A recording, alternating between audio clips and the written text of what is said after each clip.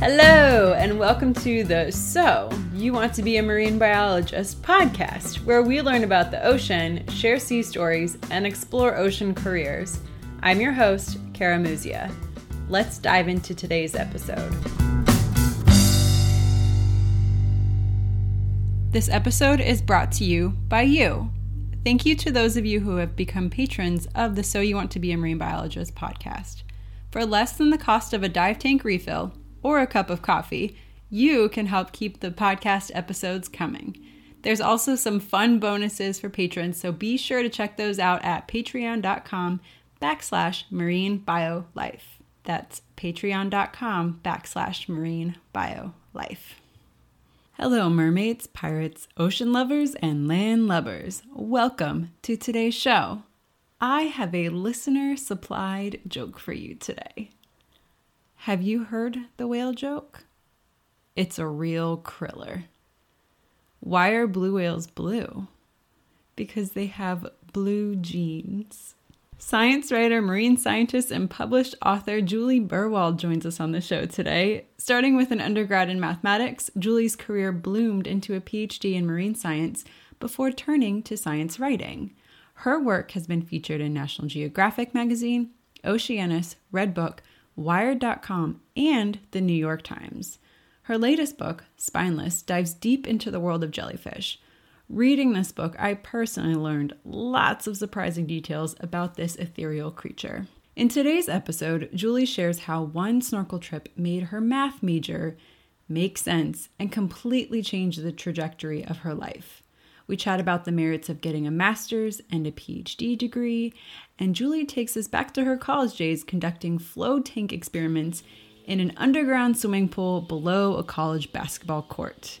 We also chat about ocean acidification and what it means, how to become a published author, and, of course, all about jellies, including what to do if you get stung. Please enjoy. Julie, welcome to the So You Want to Be a Marine Biologist podcast. I'm so excited to have you on. Thank you so much for having me, Kara. It's great to be here. Awesome. So you have had a really cool career. You've been a marine biologist and you've become a writer. What got you into marine biology in the first place? I was never really into biology. When I went to college, I was sort of one of those people who liked everything. And I had a roommate who was just an incredible writer. Her name's Margaret Stoll. She's actually written like a dozen books now. She's mostly a young adult writer. And she was such a good writer that she intimidated me like away from the whole humanities side of the world. and I became a math major just almost out of fear, like not wanting to compete with someone who was such a great writer. And then when I was a junior, I went to Israel for a study abroad program. And I did all these things out of fear. It's very, when I say it like this, but I was miserable basically in Israel. And I saw this like notice on the wall for a marine ecology course down in Eilat, which is in the Red Sea, which is kind of the northern tip of the Indian Ocean.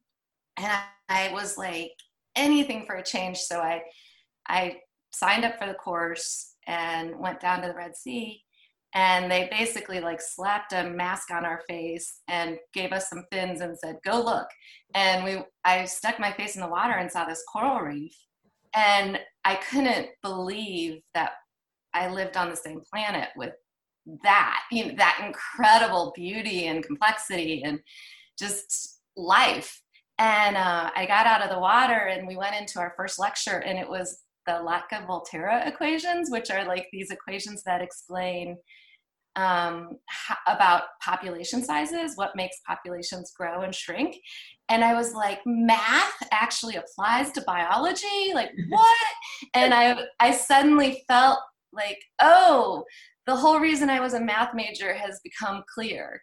And I just, from that moment on, I wanted to figure out how to learn more biology and use the math that I'd been studying to understand biology better. So that was really the story of getting into it. That's awesome. I love that one snorkel trip. And I read that in your book as well. Just one snorkel trip just totally changed how you viewed your career and your current degree and kind of changed the trajectory of where you were going. It really, yeah. Isn't that weird? Just one little thing. I think about that all the time, how one thing can change so much that comes after. It's poetic, actually. Yeah, it's also like basically the plot of many movies. But like it's true. It's true. But movies are based off of real life a lot of times. Yeah, right. That's true. Can't make some stuff up. So so what came after this pivotal experience for you? Yeah, so I went back to college and I couldn't switch my major to biology because I was already a senior. And so I decided what I wanted to do was biomechanics. Mm-hmm. And because that was math and biology mixed together. And so I got myself a summer job at the Marine Biological Lab in Woods Hole, mm-hmm. in the marine ecology summer course. And, for anyone who is thinking about becoming a marine biologist, I mean, not right now, because we're sort of, who knows what's going to happen this summer, but those summer courses at Marine Biology Labs, I think, are fantastic opportunities to just really dive in if you could make that happen for yourself. Mm-hmm. I couldn't sign up for the course, so I was basically like the dishwasher and coffee maker for the course. But it was amazing. I got to sit in on all the lectures, and I met all these graduate students in marine biology, so I got to find out what that was like. And I went back to college my senior year. So I did that between my junior and senior year. My senior year, like I said, I couldn't change my major, so I talked this biology professor into letting me do an independent study on coral and biomechanics my whole senior year. And I found this, I went to Amherst College, which is this small liberal arts college in Massachusetts, and they didn't have any marine biology classes or anything. Mm-hmm.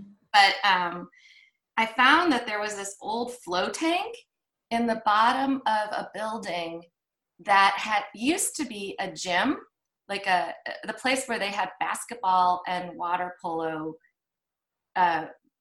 Like that's where they played their events, their games there, where people so there were risers, and then there was this floor which when it was closed was a basketball floor, and when it was open was a water polo pool. And it was drained, the pool was drained, and in the bottom of the pool were these flow tanks. And so there was like a way you could crawl between the basketball floor and the swimming pool, like walk down the steps of the swimming pool and get to these flow tanks. And I set up these experiments in there about how fast water diffused around corals, and I put coral skeletons in and injected them with dye and did these timing experiments and stuff. I was trying to figure out like flow rates around corals. And awesome. So I'm envisioning you literally just in a college gymnasium with the basketball floors like closed over you, so you're kind of in a cave playing with flow tanks and corals. Yeah, in like basically the deep end of what used to be a swimming pool.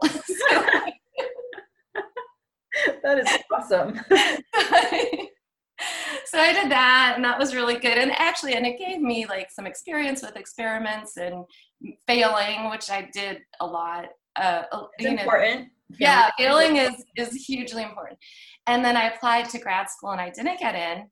Well, actually, that's not true. And the whole story is that I freaked out.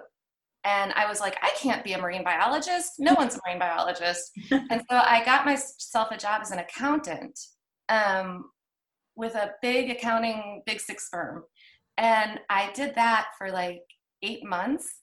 And I realized my soul was being sucked out of my body. And I came home one day, and I was like curled up in a fetal position on the floor of my apartment. And my roommate walked in, and she was like, you need to go be a marine biologist. So then I started applying to grad school, and it was very difficult for me to get into grad school. I don't know if it's as difficult today as it was then. But I couldn't I really didn't get in right away at all.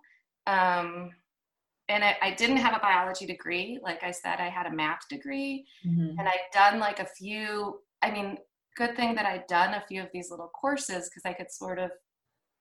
I mean, you could put Woods Hole on your resume. Yeah, I could. For something. Yeah, and I could put that independent study thing I did on my resume too. But, I guess it almost felt like, and I'm not sure if it's the same way, and maybe you know more, you had to almost have a connection to someone to get into grad school. Like you had to have a professor who you worked with as an undergraduate to tell you, oh, go talk to this professor in grad school, and maybe they'll get you into their lab. I do know for grad school now, it does help if you have a prior connection, and it doesn't necessarily have to be like you worked with them in your undergrad. It could be you like their research, and so you've communicated with them about it, and then kind of showed your interest in their work and said, I'd really like to come work with you as a grad student. And it's kind of like it's an agreement between you guys, and then you apply to that school to work with that professor. It's kind of one of the ways that I've heard now is how to get in. Yeah, and I think that was very similar then. So I needed connections. And so I got myself another job at Woods Hole with a professor who eventually gave me an assistantship at the University of Southern California. It was like half of an assistantship. So I was making, and I think like you, nuts and bolts wise, like I think it was like a $10,000 a year job. It was but it was more than anything else I had. Right. So I went, and I got to him through a contact at the Marine Biological Lab. So I drove out to LA. I was still in Massachusetts. I drove out to LA, and it's a heck of a drive. Yeah, it was a heck of a drive. And then I started working for this. I was living in these decrepit places with cockroaches everywhere, and but I started working in his lab, and he did some marine ecology modeling, so my math was coming in handy. And while I was there, I applied to grad school for biomechanics, and I didn't get in. But I met another professor at USC whose name is Dale Kiefer, and we just clicked. Like, it was amazing. Like, our personalities clicked. We just started talking about, he also does modeling, marine ecology modeling. And it was just super easy to talk to him and to work with him. And so he accepted me. We made this agreement, like you're saying, he accepted me into his lab, and then I applied and got in at USC. So that's the kind of longest I've ever told that story, but that's how it happened. Yeah, I mean, it was very illustrative, and I think it's good for people to realize that grad school isn't always a straight path. Like, I graduate from my undergrad, and while I'm graduating, I apply for grad school, and that's just what I do. It takes some time to figure out, and you don't always jump into it right away. So yeah, and I might say one more thing. I mean, and this is sort of the truth of the matter. Like, it's really important, I think, that you do click with your advisor if you go to grad school. I mean, I know tons of stories of people from my own grad school experience who didn't get along great with their advisors, and it's a very close relationship you have with them. They are, basically they hold the keys to your future in a lot of ways. So I'm really happy. I think that if there is a way to sort of intern or work with or spend some sort of field season with someone before you commit, it's probably a good thing. It seems like it might slow you down, but in the end, I think it's pretty important. And like, I just actually had a Skype call with Dale yesterday. And even though I'm not doing research anymore, like, we just fall right back into talking about science and what he's doing. And it's one of the most rewarding relationships I've had in my life, probably. So that's great. Yeah. Great advice. So what were you doing for your graduate degree? What were you studying? You said models with Dale. Yeah, so I couldn't do biomechanics, which is what I really wanted to do. And but Dale worked on satellite. He was working well, he was a photosynthesis person. And we were working on, he had been very influential in discovering that when phytoplankton photosynthesize, so, in the ocean, there's no trees or anything. So all of the photosynthesis is largely done by these single-celled plankton that are basically have a little chloroplast or have a bunch of chloroplasts in them and can take the sun's energy and carbon dioxide and make sugar out of it. And it's just this sort of, the idea that happens is to me brilliant. But along the way, it turns out that this was a time when we were getting our first satellite images of the ocean. And it was before that, the way that we calculated how much photosynthesis was going on in the ocean was we would go out in a boat and take a bottle, take these long cables and drop them down into the ocean. And at certain places along the cables, there were these bottles called Niskin bottles, and you could trip them electronically and they would snap closed, capturing the water at whatever depth the bottle was at. And then you haul those back up and you you open them up carefully and you get water out of them, and then you filter that water. And on the filter, you'd capture all those phytoplankton, and then you'd measure them to see how much chlorophyll was in there. And chlorophyll was a measure of how much photosynthesis was going on. I hope that wasn't too complicated.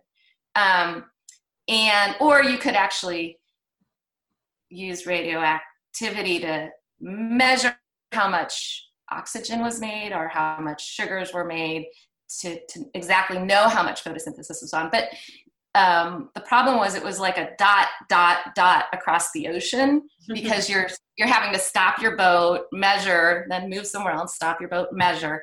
But with satellites, we got this view of the ocean. It was like this map. And all of a sudden, you could see just how complicated the ocean was, with all these eddies and currents and rivers coming in, and all of that influenced the complex, how much photosynthesis was going on. And so it was just this really exciting time. And we were trying to come up with equations to go from those satellite pictures of the ocean to photosynthesis. And it was actually, the question we were trying to answer was how much carbon dioxide is photosynthesis pulling out of the atmosphere. So it was at a time when we already knew climate change was an issue. And this was in the 90s. It was just not even controversial at all. And the question was, how much can the oceans help us absorb carbon dioxide to, counteract all the carbon dioxide we're putting in from burning fossil fuels? And so I was working on equations to kind of interpret those satellite images.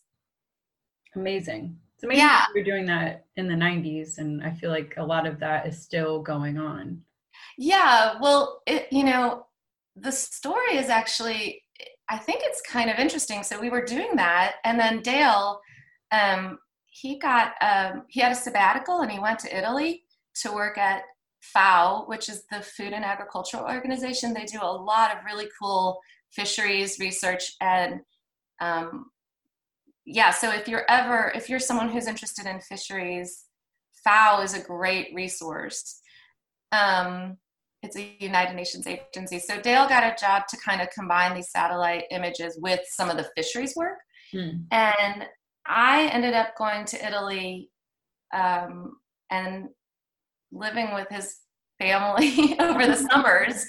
And in Italy, it was, in Europe, there was no controversy over climate change. So it was just like in the United States in the early 90s. But I remember coming back one summer, after one summer, it was the fall of, I think, 96. And all of a sudden, climate change was called into question here in the United States. And I was like, what? Really? I didn't see that science. Where did that come from?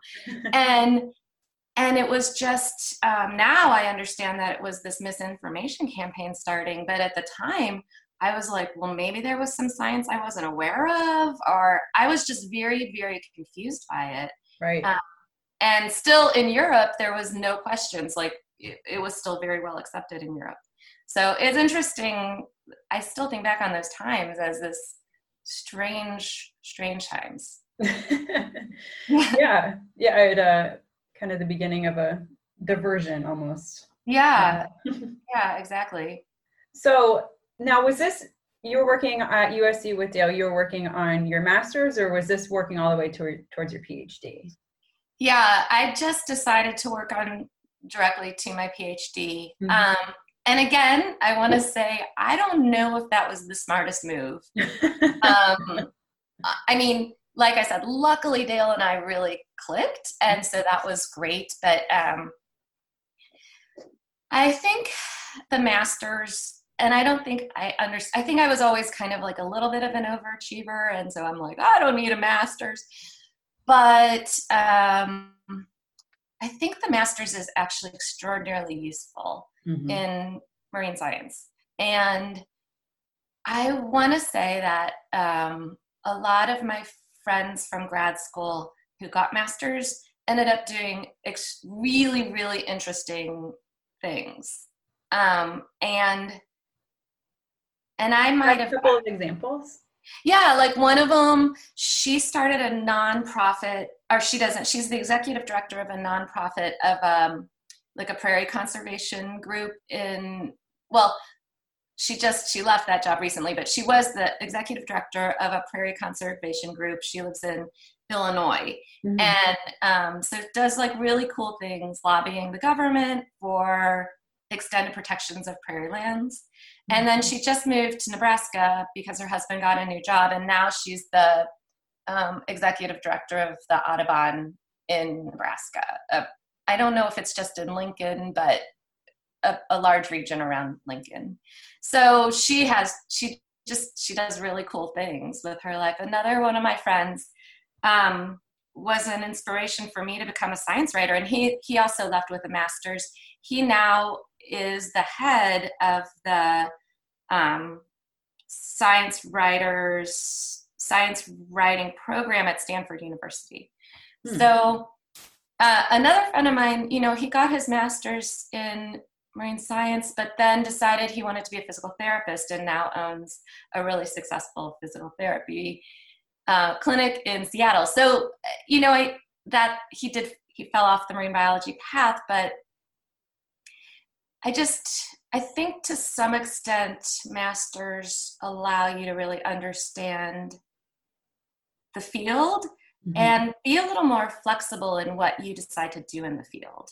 I don't know. I agree. And I think that PhDs carry a lot of weight, and they can almost overqualify you for some positions, particularly field positions. Yeah. Like, well, we just need somebody to go out in the field and collect data. You have a PhD. It seems like a lot. Yeah. PhD is a huge slog also. I mean, it takes at least 7 years. And again, like I ended up falling out of academia, so I have maybe a different perspective on the PhD. But and so I think that anyone who's listening should take that with a grain of salt, but what were some things that the PhD did open up for you? I mean, you've done a lot of science writing, and I feel like your degree helped get your foot in the door, at least with that, because having those 3 letters behind your name does carry weight. It does carry weight. That is true. And I mean, I think that when I do interviews, one of the things I love about being a science writer now is talking to scientists. I mean, I love science. I find science just the most fascinating thing in the world. And I find the marine science the most fascinating thing. So, and I will say, like, the thing I love is talking to scientists and finding out about their research and what they're doing. And so I think sometimes when I say, yeah, I have a PhD, it does allow scientists to talk to me more freely. They're not holding back in terms of the complexity of their work. And that is extraordinarily useful for me now. So yes, there is that. That is huge. I don't know if the fact that I have a PhD helped me like publish my book very much. But yeah, I think, like I said, I think it's mostly that during interviews, I can get great information from scientists. Awesome. So speaking of your book, what inspired you to write about jellies? The story is, so I felt out of academics and I started writing textbooks, and then I sort of chanced into this little job writing some pieces for National Geographic. And they asked me to sort of fact check this story on ocean acidification that Elizabeth Kolbert wrote. And she is the person who wrote The Sixth Extinction, which won a Pulitzer Prize. So she's an incredible science writer. But in that story, there was a graphic and it said winners and losers in a future acidified world. And let me just back up and say what ocean acidification is. Yes. Carbon dioxide in our atmosphere doesn't just hold heat. It also mixes with water at the surface of the ocean. And when it does, it makes the ocean a little more acidic. The ocean's pH has historically been around 8.3, which is actually a little alkaline. It's already at 8.2, which is more acidic, and it's expected to go down. And the pH scale is kind of like a Richter scale. So every point, every change is an exponential change. It's a much bigger change. So what you'll see is that like the ocean is 30% more acidic now than it used to be. And acid can dissolve shells or kind of chemically make it harder for animals that have shells to build their shells. So in this graphic, it said that things with shells like mollusks and coral and echinoderms, sea stars, would have, I think there was something else, I can't remember in the graphic, anyway, would have a harder time building their shells. But it said that things without shells, like kelp and phytoplankton and jellyfish, would be fine, and they would be winners in this future acidified ocean. And I was like, I'm okay with the things that photosynthesize, because actually they do better in more acidic conditions. But what about those jellyfish? And so I dove into the scientific literature. And that's another thing having a PhD does, is it helps you not be afraid of scientific literature. And I dove in and I discovered there were like really only 2 experiments on jellyfish, and they were sort of ambiguous, like you couldn't tell if more acidity was better or worse for the jellyfish. And I also discovered there was this huge fight raging among the jellyfish scientists about what the future for jellyfish was, not just because of ocean acidity, but because of all these other things we were doing to the ocean, like overfishing it. The warming was causing more low oxygen zones, which jellyfish seem to tolerate better. The warming itself caused some jellyfish to reproduce faster. And all of the coastal development was providing habitat for one part of a jellyfish's life cycle called the polyp. And so there were like, not like in sort of like the formal language of scientific literature, the scientists were screaming at each other. And I was like, what is happening here?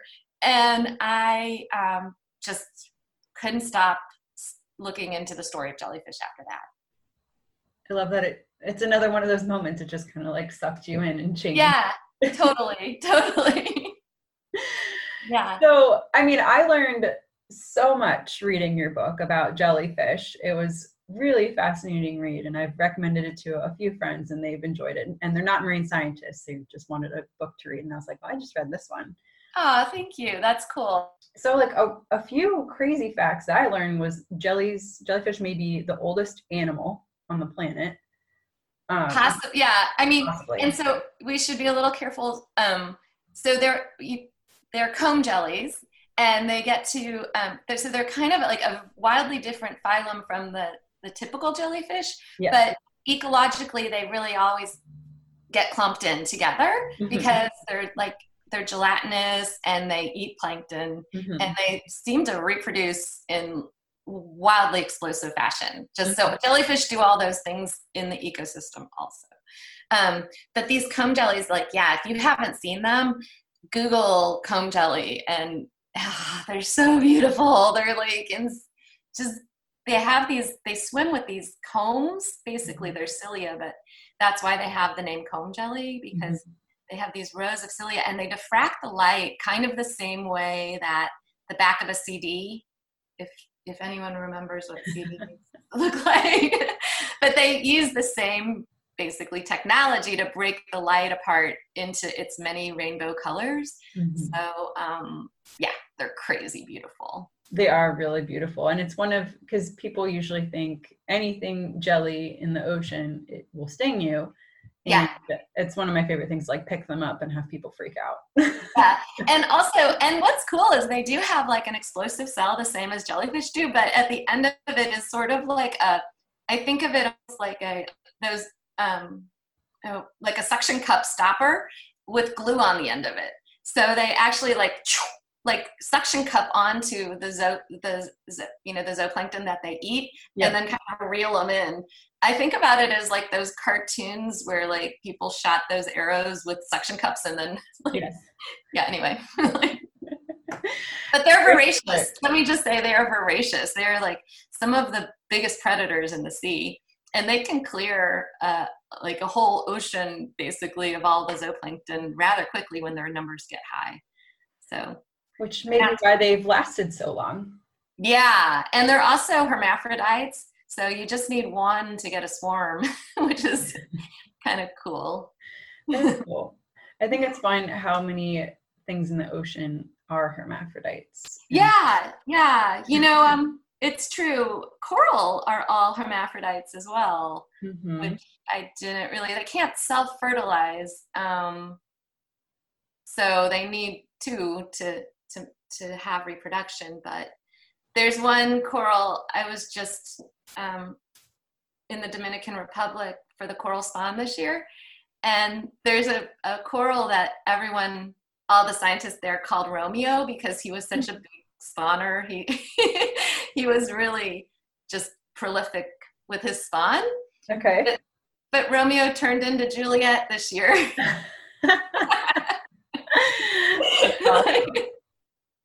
So is Juliet as prolific with her spawning? Well, actually, it's even more interesting. Only the top half is Juliet and the bottom half is still Romeo. Wow. So can they release both gametes at the same time? Yeah. That's really cool. I know. But I don't know the answer if Juliet is as prolific. Okay. Well, it's pretty impressive that Romeo and Juliet can be one and the same. And isn't that cool? Yes, corals are fascinating. Yeah. Which I'm going to get to. Sorry, I jumped there. For sure. Yeah, no, that's okay.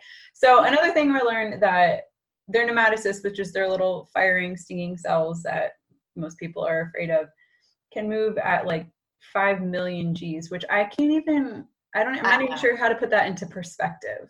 I don't either. I don't know how to.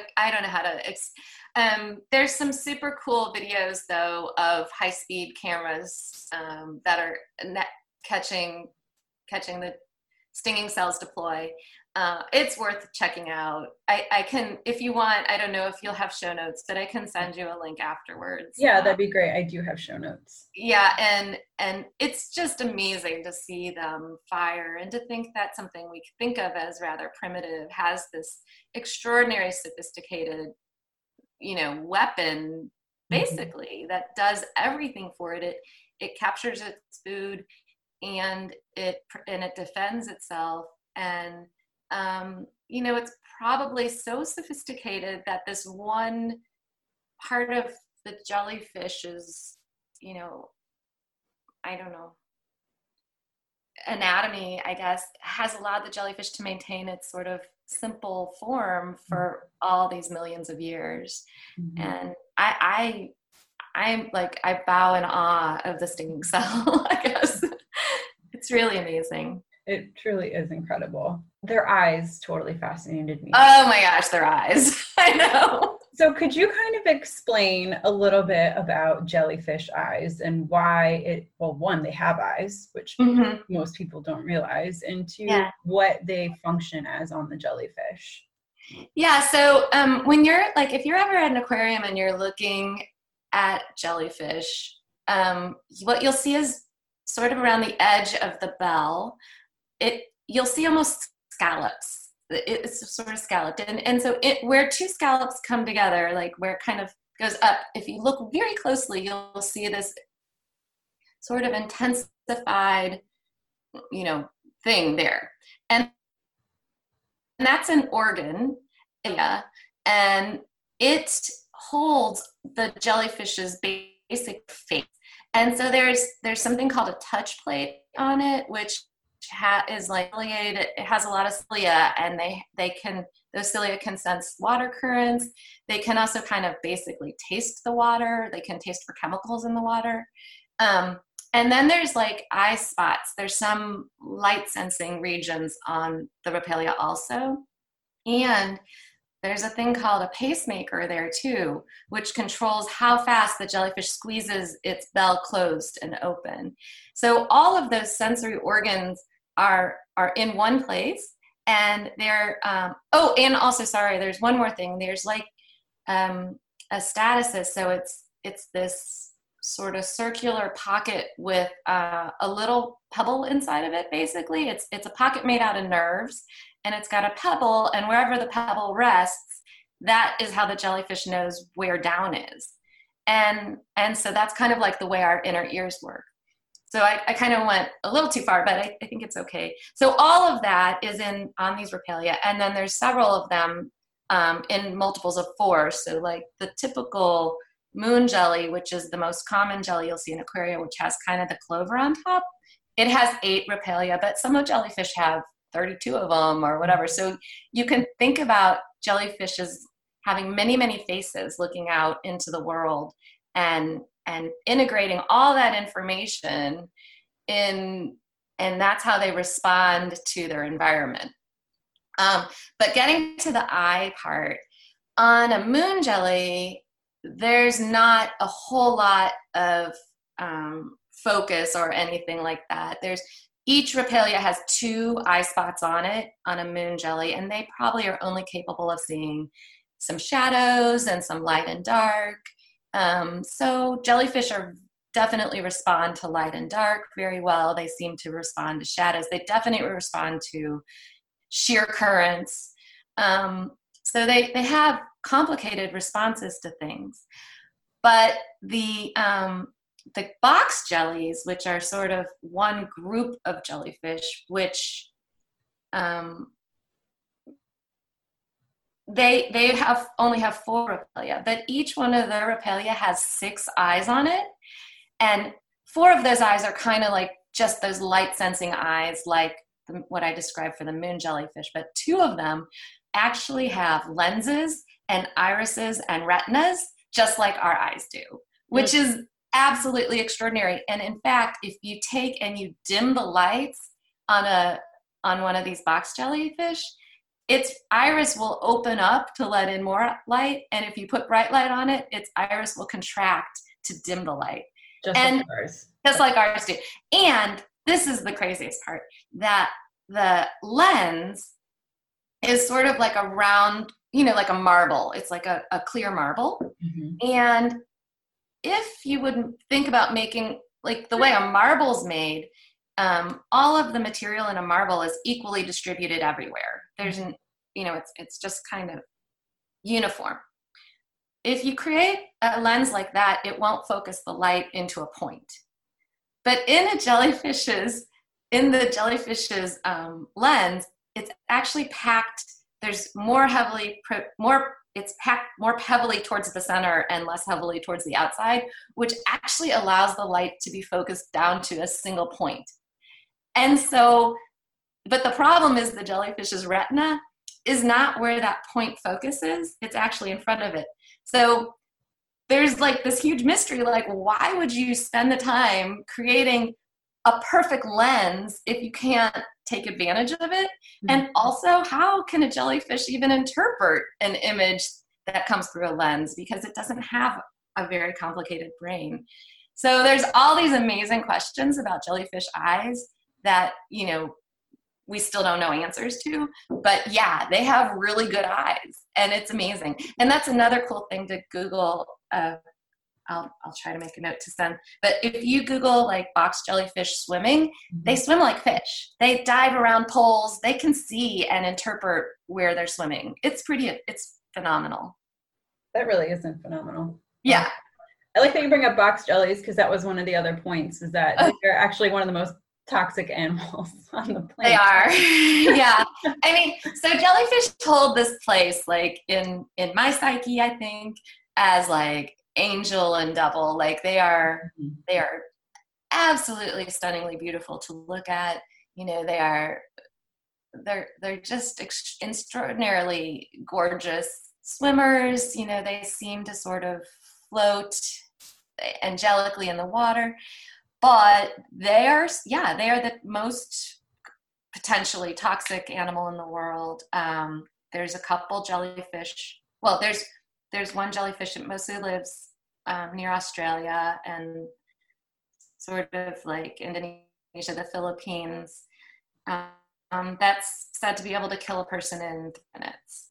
So 2 minutes, is that what you if said? you're ever swimming in those waters, 3 minutes, yeah. 3 minutes. 3 minutes, yeah. And they're very small. They're the size. Oh, well, they're not that small. They're like a softball size. So, okay. Yeah. But yeah, so if you're swimming in those waters, you should wear a stinger suit. And they tend to respond they're very sensitive to like the moon and the sun. They probably come up to the surface to mate with each other. So pay attention to local conditions and talk to the lifeguards about, if it is a box jelly season or not. That's very important. And then one last thing, I guess, while we're on the topic of stinging, when I was writing the book, there was a lot of controversy about what you should do for jellyfish stings. Mm-hmm. Since the book was published, it's become rather clear. There's better guidelines on that. And so the two things that will disable a jellyfish sting or lessen it are vinegar and heat. Mm-hmm. So if you're going to a beach and you're concerned about that, bringing like one of those instant heat things with you, if you could pack that, and then a little bottle of vinegar are two really good things to just kind of have handy. Great advice. Don't pee on the jellyfish sting. Yeah, the pee is warmish, but vinegar and heat are two things that, even for box jelly stings, seem to be recommended now. Okay, great advice. Thank you for sharing that.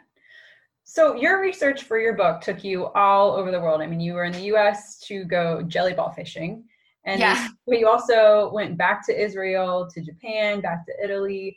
What were some of your highlights from each place? Well, it was really fun to go back to a lot of the places I had gone in grad school to write the book. And I think part of the book was kind of coming to the terms that I did fall off the academic path, because I felt a lot of guilt about that. And I think I needed to sort of reckon with my past in some ways. And so going back to these places and talking to the scientists who work there about jellyfish sort of had this other ulterior motive, like this personal motive of dealing with who I used to be and who I thought I was going to be when I was in grad school, and then who I turned out to be.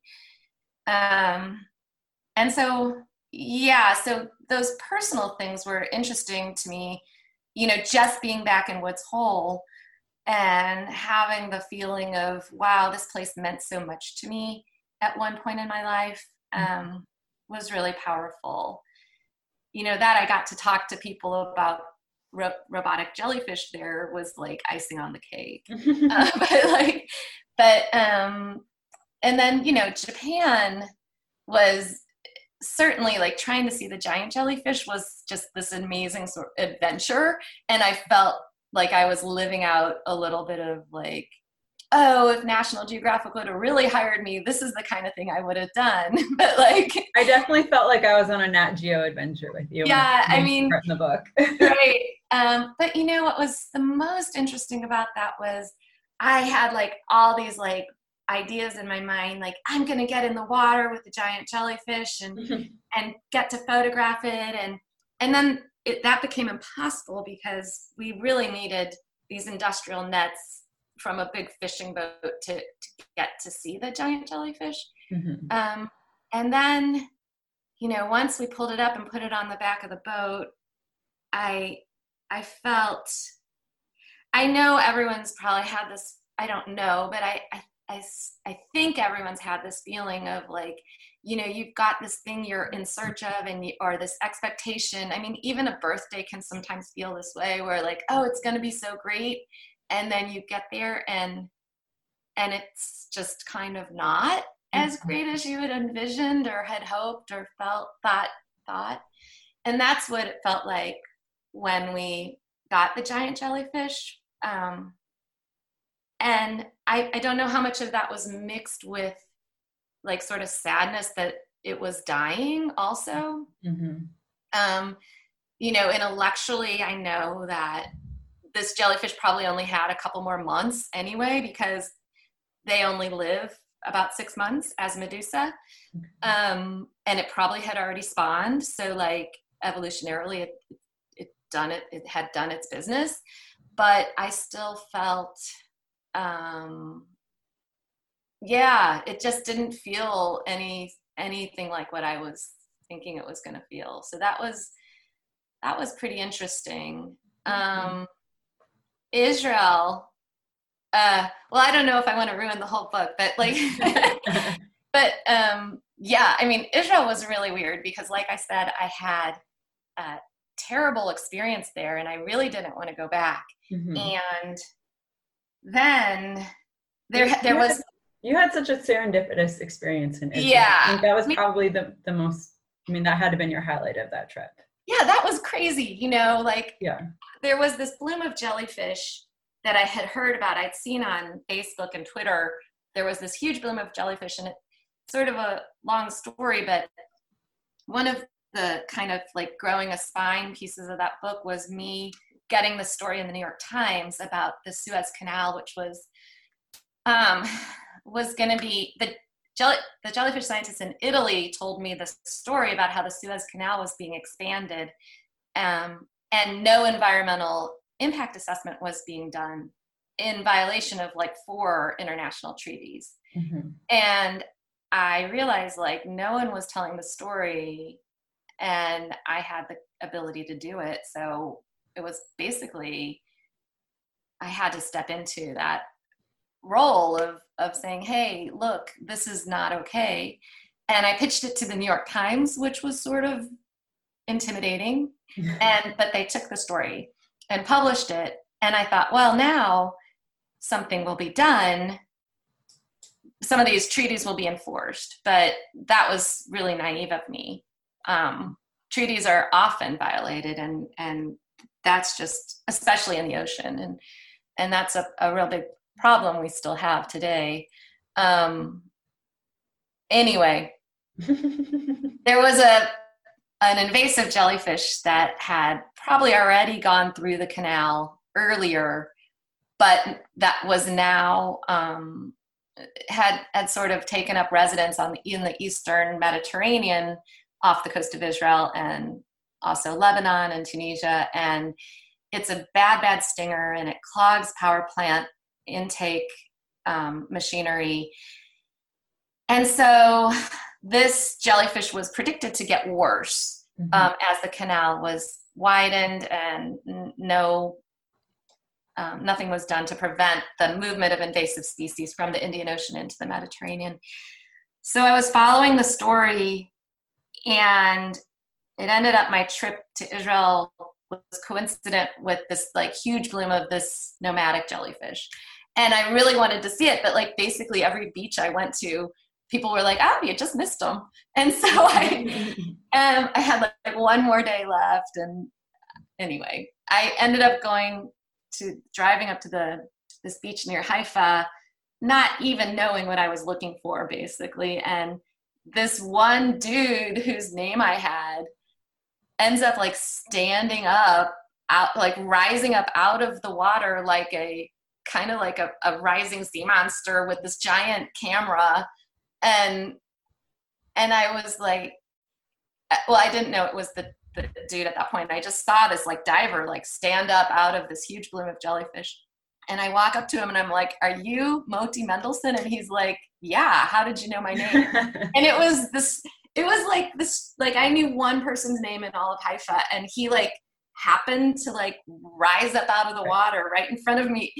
At the There's very all these moment circumstances that got you to that moment, to that exact point in time that did and didn't happen. So yeah, I think that was one of my favorite parts of the storytelling in the book. I mean, the jellyfish facts are just unreal, and we barely scratched the surface with them, but just the serendipitous moment of like you finding those jellies in Israel. I was like, wow. It was crazy. It still feels crazy to me. And I think one of the things that I just kind of hold on to about that moment, because it is weird. Like the beach, I should say, like the Haifa beach is 15 or 20 miles long. It's huge. And I just happened to pull over and park in this one spot where like he ends up coming up out of the water at that same moment. Anyway, I think one of the cool things about that story, and this is, you know, I think when you start looking for something, if you don't ever go looking, you're never going to find it. Yeah. So like, that's kind of the message that sticks with me, is like, things will go wrong. And that kind of moment is probably never ever going to happen to me again in my life. But if I hadn't have gone looking, that moment would have never happened. Mm-hmm. So like, if you want something, you have to at least go looking. That's the first thing you have to do along the way. So I don't know. I hope that came across in the book. That yes. Yeah, okay, good. Yeah. No, I love it. So yeah. I have a couple questions from listeners. Actually, one of them is who recommended your book to me. Okay. She's interested in being a science writer as well, and she's curious kind of what the path was to get to where you wrote Spineless. And from reading the book and from what you've just said, it just sounded like it was a path of curiosity to build this book. Did you already have like a book deal before that, or you kind of wrote it because this is something that you felt you needed to write and then kind of found something after that? Yeah. Okay. So, I hope I'm not, well, what happened was I was writing, like I said, I had fallen off the academic path and become a writer. And I had a few magazine gigs I was working on. Mm-hmm. And this one, this photographer from National Geographic named David Lichwager had asked me to write a book. It was a photography book. Okay. And I've always been like a huge reader, and I think I always like imagined writing a book would be like way something that I could never do. Like mm-hmm. I told you how intimidated I was by my roommate in college. Right. And a book just seemed like more than I was capable of. But then David asked me to write this book, and I sat down and I wrote the first chapter, and I really I put everything I had into it, and I didn't hear back about it, and I didn't hear back about it. And finally his publisher contacted me and said, "You know what, we're going to have people who are more famous than you write this book." And so, but in that moment, I kind of realized, you know what, I was 43. I think if I'm ever going to write a book, now's the time. Yeah. So I think that when I came across the jellyfish story, I was looking for a story. I was looking for a story that was big enough to be a book. Okay. And so I started basically just writing it. The way that you write the way you get a nonfiction book sold is by writing what's called a book proposal. Mm-hmm. And it can take on many forms, but basically you have to have a couple chapters written. You have to have an outline for the book. It's better if you have some sort of marketing plan or you have to, you include what the market for the book is. You can look online and there's examples of book proposals, but that's how you get a nonprofit book sold. And that's different from a fiction book where you have to have the whole thing written. Mm-hmm. So I knew I wanted to at least get to the point of writing a book proposal. So I did some research, as I talk about in the book, like every family vacation became a jellyfish vacation. Mm-hmm. And I also started treating it like Elizabeth Gilbert has a really cool TED Talk, I think, about creativity mm-hmm. and how you have to kind of have a relationship with your creativity where you nurture it every day. So mm-hmm. even if you can't, like, even if I couldn't work on the jellyfish book some days because I was doing other work, I kept a jelly journal. And some days I just wrote in the journal, I can't work on my jellyfish book today. But I started being quite disciplined about like taking it seriously. Like, this is gonna be a book, or at least a book proposal, and really committing to it. And so I got to the point of, after about, I want to say it took me a full year, or maybe even more, probably 18 months to get to the point of having a book proposal. Mm. And I'd done some travel, like I'd gone to Alabama, I'd gone to meet a paleontologist in Colorado, and I'd gone out to the West Coast and gone to Monterey Bay and San Francisco and met with some scientists there as parts of like family trips. Mm-hmm. So I had some stuff written, and I put together a proposal, and then I started asking friends who had books if I could send the proposal to their agents. And I kept getting, like, I had a pitch letter, mm-hmm. Which was sort of just 2 paragraphs on what the book was. And I would send the pitch letter to people's agents. And I also cold pitched some agents. And they would all be like, oh, this sounds great. Send me your proposal. And I did. And they'd be like, we love your proposal, but we don't see that there's a market for a book about jellyfish. and that went on for like about another year. So now I'm 2.5 years in. And I was getting sad, but I kept writing it because I really enjoyed writing it. And somehow my proposal fell into the hands of an academic publisher here in Texas at Trinity University Press, which is a really excellent academic press. And the literary director there loved the proposal. And she wanted to buy it and made me an offer. And I was like, oh my gosh, this is amazing. Like, my book is actually going to get out into the world. Like, this is fantastic. And so but I reached out to a friend of mine who I knew had published a book, and I said, do you have any on like my contract? And he said, I think you need to talk to an agent. And I said, well, I've been trying to talk to an agent for like a year now, and I can't get one to talk to me. And he's like, I bet you can now. Mm-hmm. And so he gave me the name of 2 agents, and actually both of them wanted to talk to me now. So I had basically, there was blood in the water. An agent gets, just like on a house, the sale of a house, an agent gets 15%. So it's a set price. And one of those agents said, I think this is a commercial book. I think you can sell it to a commercial publisher instead of an academic publisher. Mm. And do you want to work on that? And I'm like, yes, that was actually always my vision for this book, because I really always had written it not as an academic book, but as a book, like you said, that my audience was always my sister, who's not at all scientific. Has never read anything scientific, but she's really like smart and curious, and so I was always writing for her. I wanted it to be a book that people who aren't scientists would enjoy. And so I worked with that agent on the proposal, and the proposal, I should say, had gone through many iterations by this point, and it was like 70 pages long. It had probably 4 chapters in it, and a full, a really strong chapter by chapter outline. And so we worked on the proposal for like a couple weeks, and then it sold really quickly. Amazing.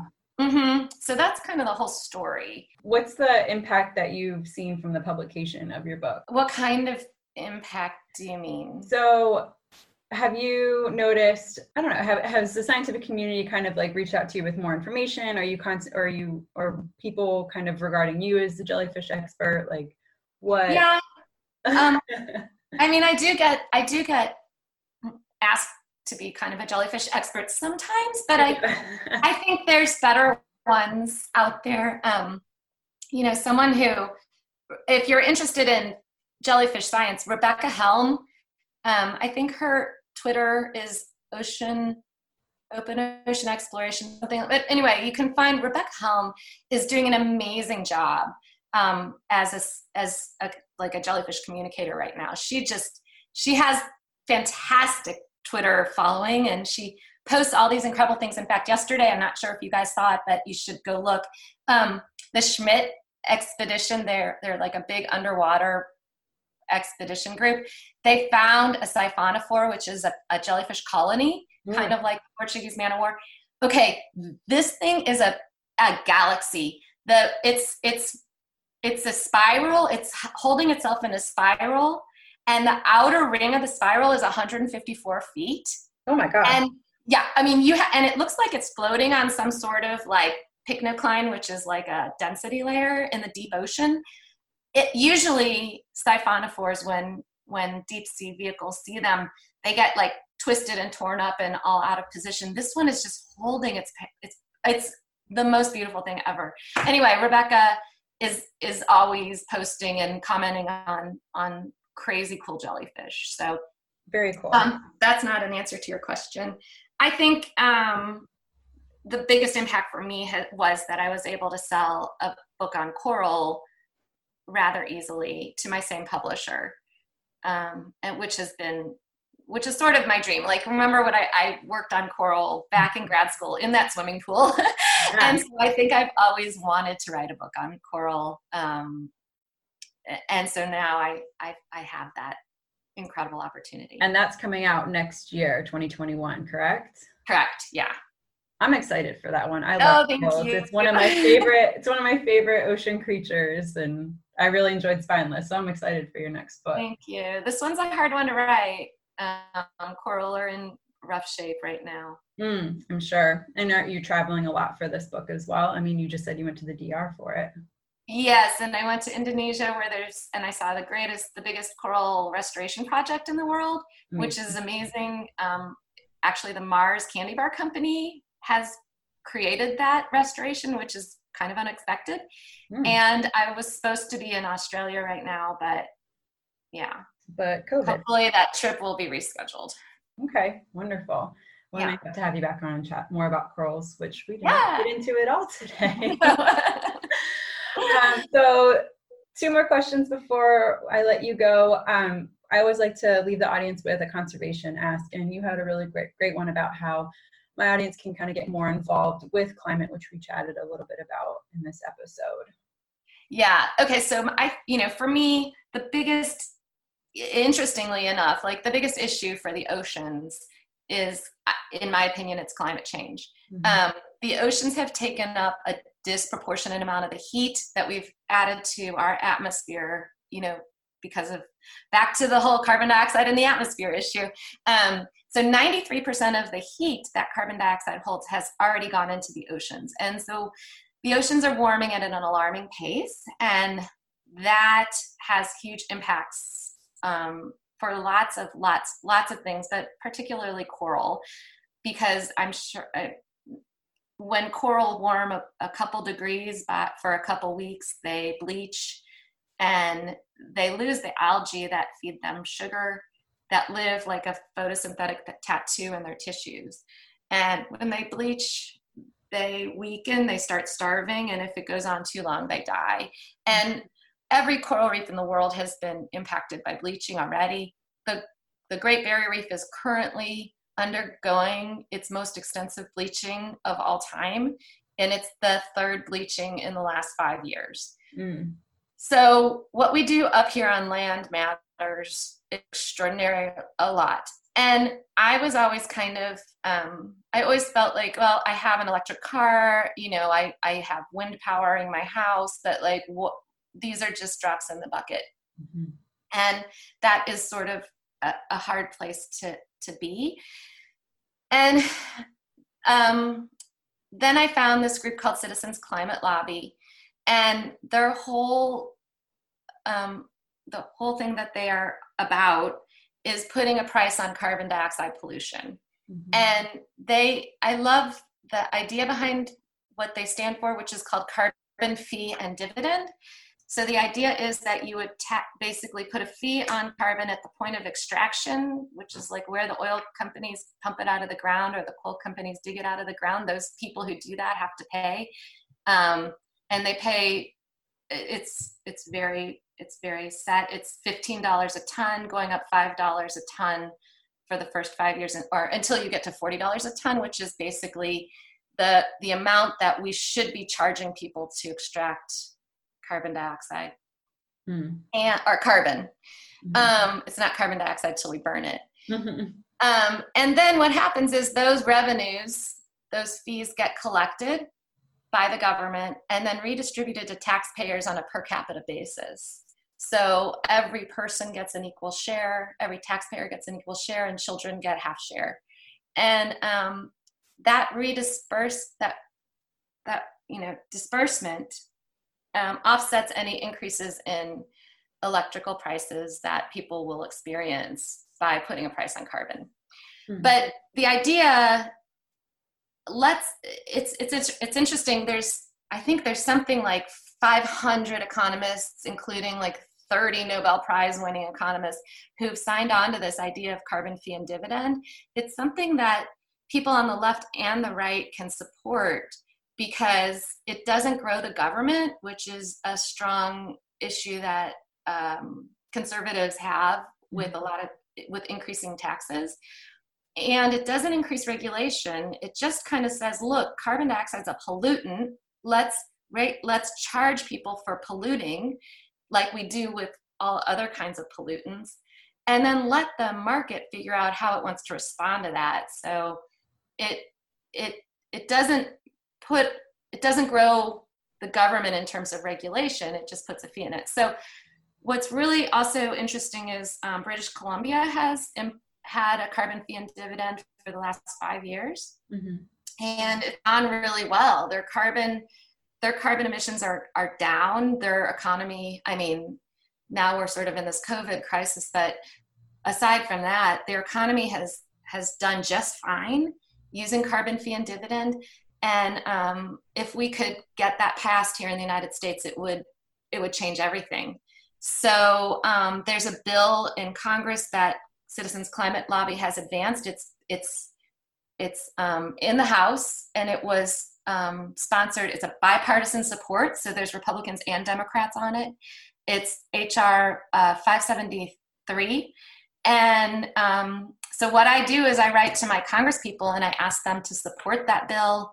I write op-eds in the local newspaper here in Austin and talk about carbon fee and dividend, and I write letters to the editor whenever I can, also talking about carbon fee and dividend just to get the word out. And so, my ask is that if you're interested in this kind of thing, Citizens Climate Lobby really helped me learn how to write op-eds and letters to the editor and to make appointments with my congresspeople. And if you feel like this is a place you'd like to get involved, I'd urge you to check out Citizens Climate Lobby because they're really great resource. And I think that the idea of carbon fee and dividend is a game changer. It's wonderful. I really like that you can do this from anywhere too. You don't have to be by the ocean. Yeah, right. Anywhere you live. Right.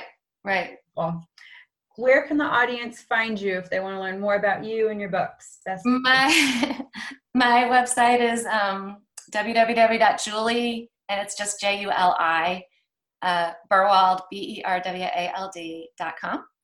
And there's a lot of my writing. I occasionally add my blog there. I update it with events, places where I'm speaking. I'll put a link to that and everything that we've chatted about today in the show notes. It'll be marinebio.life. Awesome.